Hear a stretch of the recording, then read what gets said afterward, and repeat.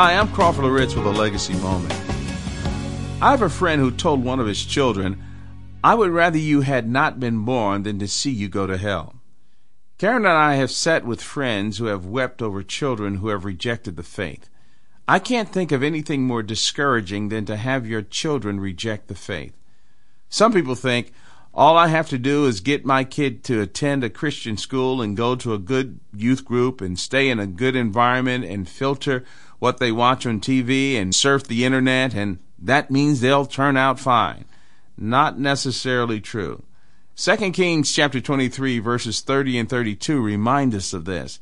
Listen to these words beginning in verse 30.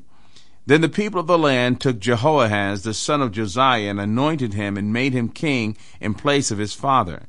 Now verse 32. And he did evil in the sight of the Lord according to all that his fathers had done. Now his immediate dad Josiah was a godly man. In fact, he was the one God had used to usher in tremendous reform and revival. But Junior didn't take after his dad. He didn't follow his lesson. Notice, he did wrong because it was his choice.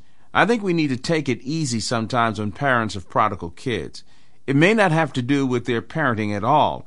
It may just be the pull of evil in the child's life. Well, here's what I want you to remember and do today. Don't make assumptions about the spiritual lives of your children. Place them in God's hand and ask God to do a deep work in their lives, causing them to embrace the faith for themselves.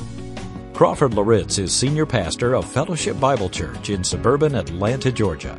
For more information, go to livingalegacy.org. livingalegacy.org. Legacy Moment is a production of Moody Radio, a ministry of Moody Bible Institute.